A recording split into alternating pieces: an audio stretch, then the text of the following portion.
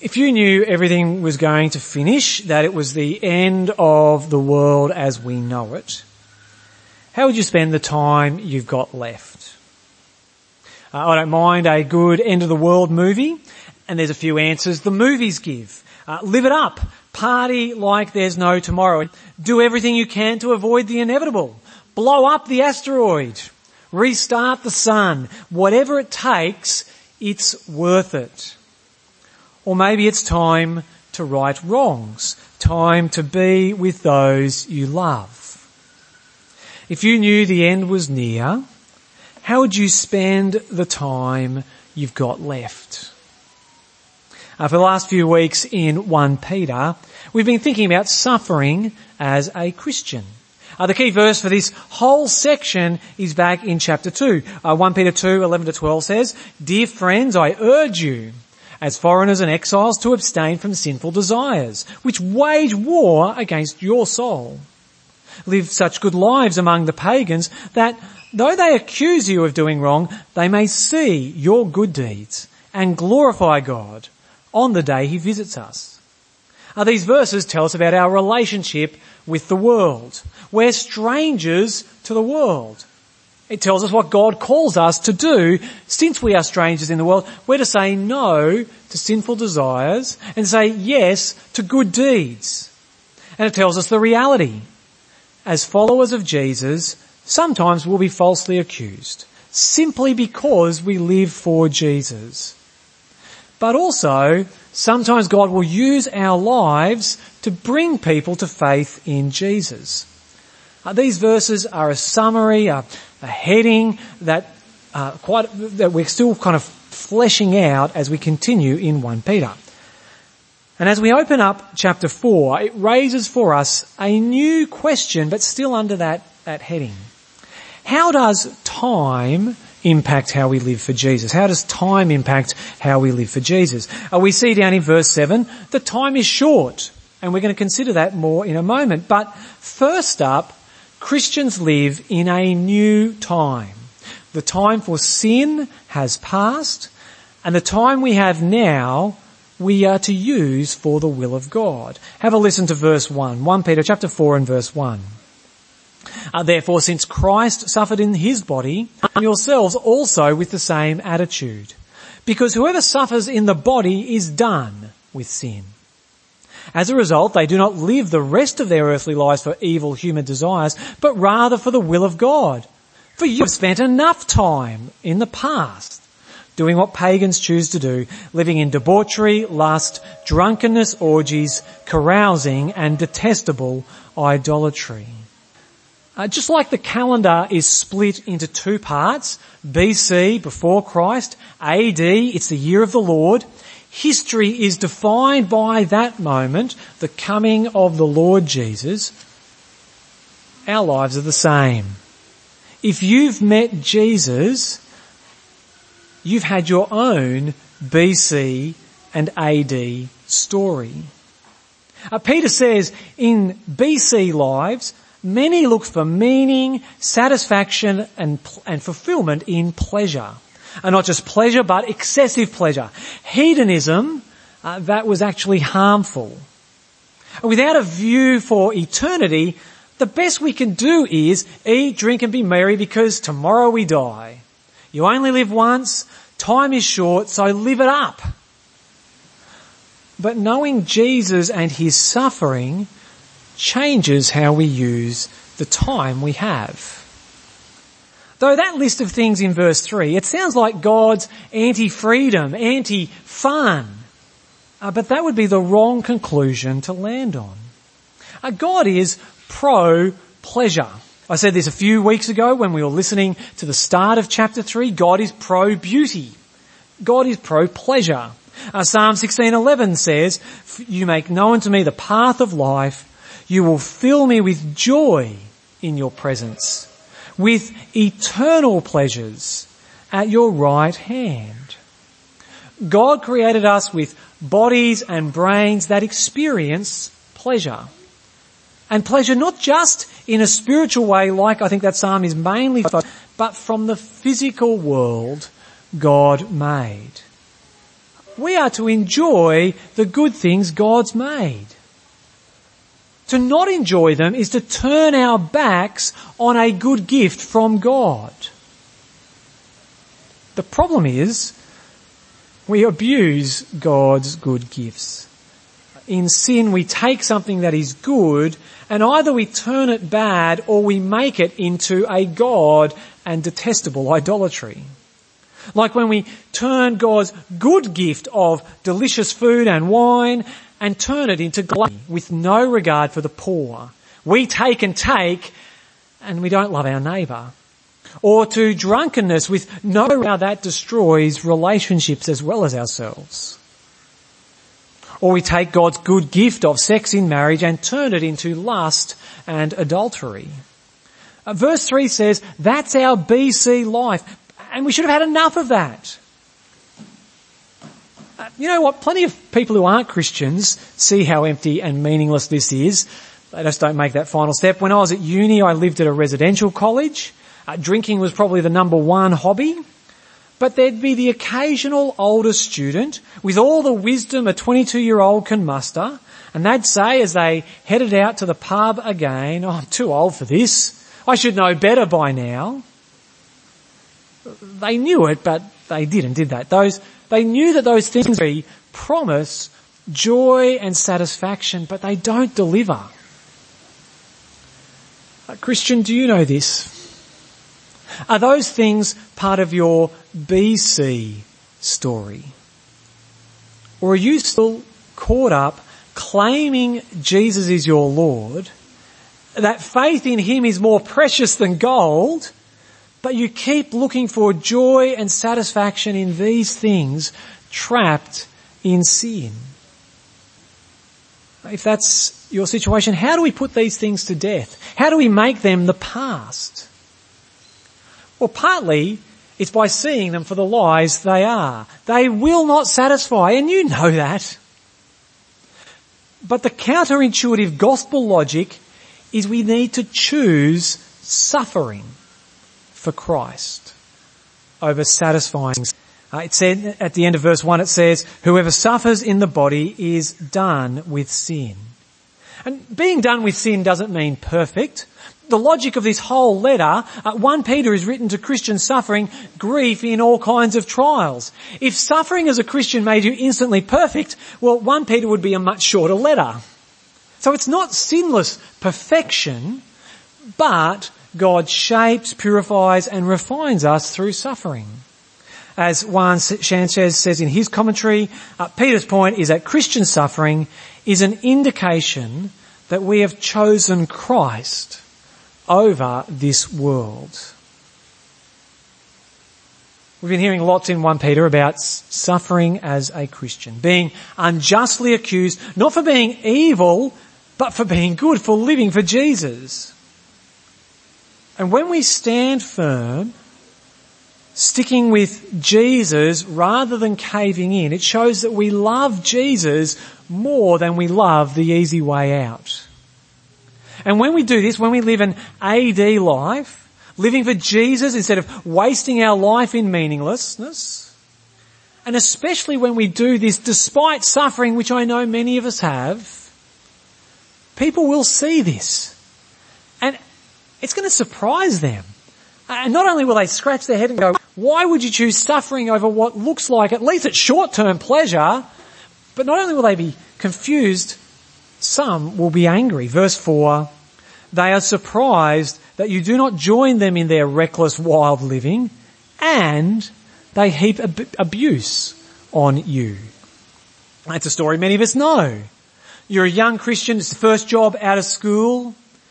There'll be someone at work who makes it their mission to get you trashed at Friday Arvo drinks. Or you're in the tea room at work and they're bad, or maybe you've gone out to coffee with some friends and they're bad-mouthing their husband or wife and you say nothing.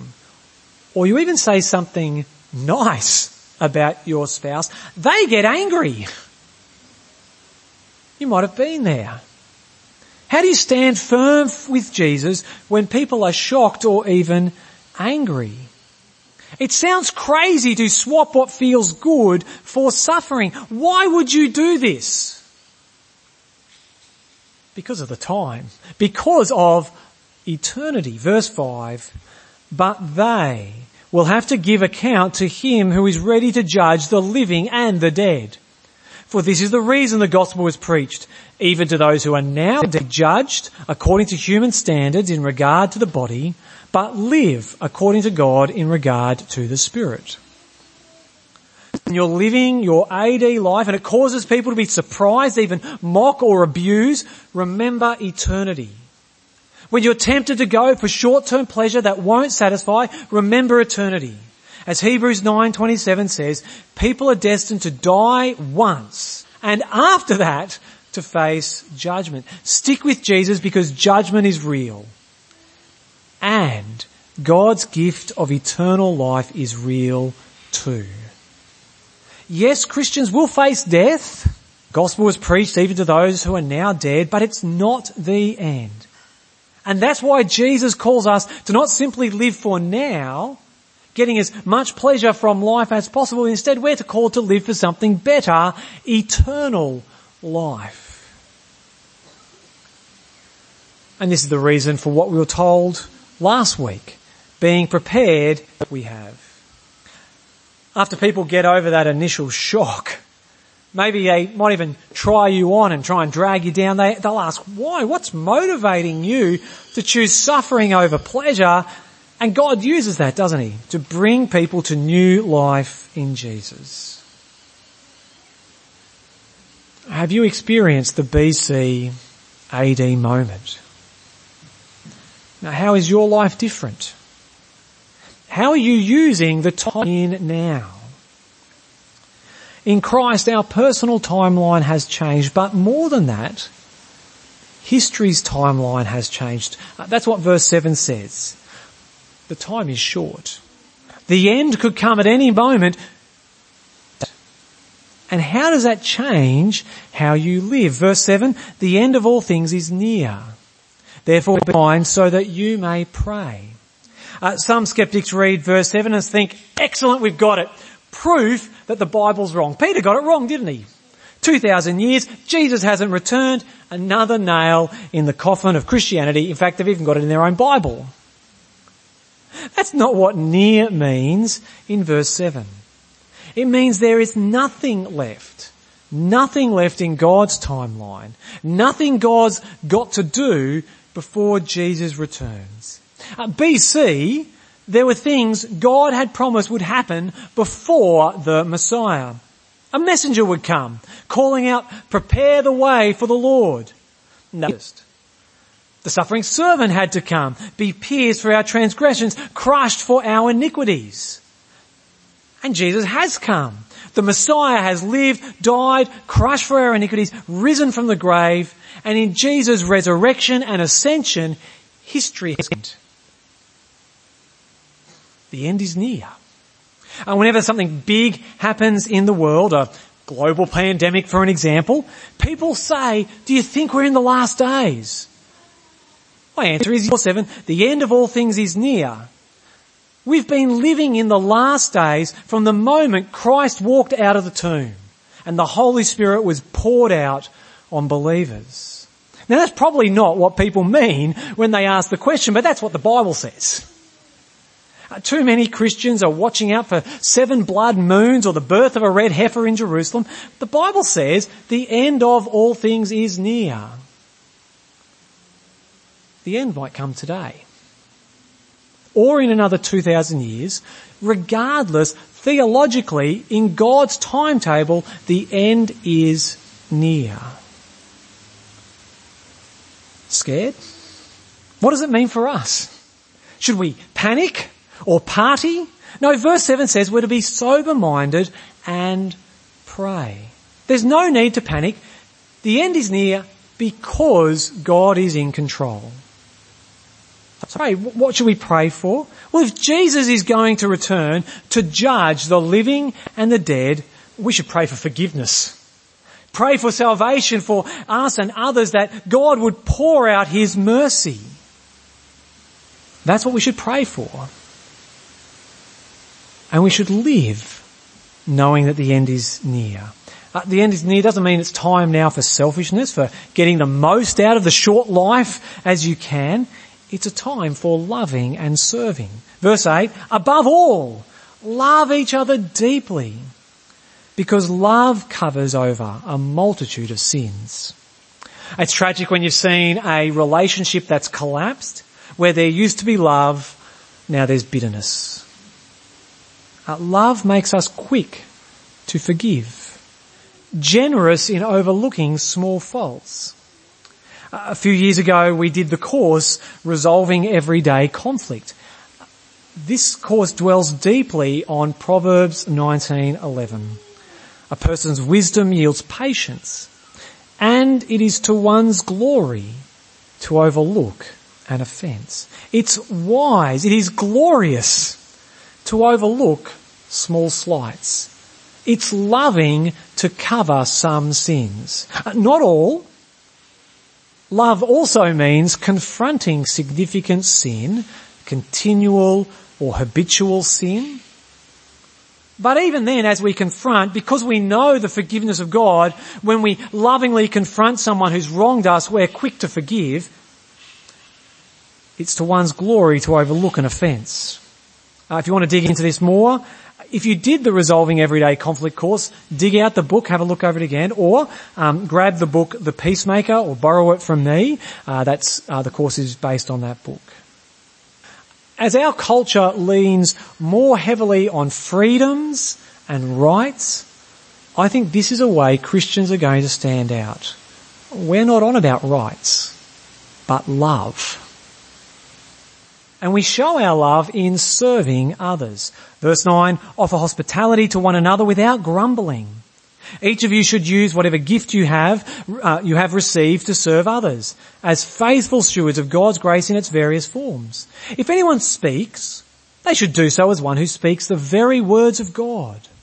If anyone serves, they should do so with the strength God provides, so that in all things God may be praised through Jesus Christ. To him be the glory and the power forever and ever. Amen.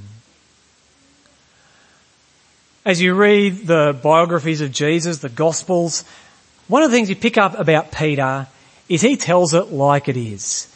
He gets it out straight away. Verse 9, I love it, isn't it? He's at it again. Hospitality without grumbling. You know that, don't you? You invite someone over for a meal and the whole house is stressed and tense and you start grumbling. Oh, why do they have so many dietary concerns? Why do we need to clean the house again? What's hospitality? It's not throwing a dinner party. It's not my kitchen rules. It's loving others, opening our homes and our lives to others. For Christians, our home is not our castle. We don't pull up the drawbridge to keep ourselves safe. We open the doors and welcome others in, and we do this to show Christian love. I think we need to have a big picture for hospitality. Don't think of just having people around your table, though it does mean that. Move in when they're doing it tough. It's showing hospitality, isn't it? Visit others, especially if they're unwell or in hospital or aged care. When's the last time you did that? There's also the hospitality we show at church. It's probably the lowest bar, but we need to do it, isn't it? Keep an eye out for the new face. Greet them, say hi. But more than that, there's a difference between welcoming and loving, isn't it? We can be a welcoming church. That's great on day one, but actually love is a big step past that, isn't it? It's getting to know them, helping them find their place. Introduce them to others. Invite them to join your Bible study group. Invite them to join you for lunch or to grab a coffee during the week. And as we do this, we're putting into practice the gifts God's given us. This language of gifts of God's grace in verse 10, sometimes it leads us to being inward looking, asking, well, which gift has God given me? Sometimes you'll ask someone to serve, maybe to show some hospitality, and they'll say, well, I can't do that, it's not my gift. That's not the point. The idea is, whatever God puts in front of us to put our hands to, whether it's serving or speaking, lean on God's strength. One of the ways we lean on God's strength is we can recruit others to help us to serve others. Look, whenever you speak, whenever you serve, the time is short. The end is near, so don't waste the opportunity that God's put in front of you, but do it all for the glory of the Father through the Son. Doing it all for the glory of the Father through the Son, that is hard, isn't it? Because we're so easily self-absorbed. When we serve, we worry if people will notice and thank us. And maybe that's why we grumble with our hospitality, because no one said thank you.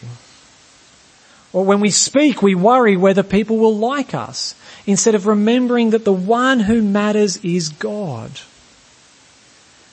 Doing everything to the praise of God through Jesus, that can be a really fuzzy idea. We just say the words, we don't know what it means. How do you know if you're really living to the praise of God? I think it's growing in a habit of Godward attentiveness, the discipline of recognizing actually we do everything before God. I think it's very easy to go through life functionally an atheist, ignoring that God is working in everything providentially, that nothing is outside of his cares and plans, and making this truth fuel for prayer. To pray and thank God for the way he's working providentially and to ask him to work providentially. Because the time is short and the end is near.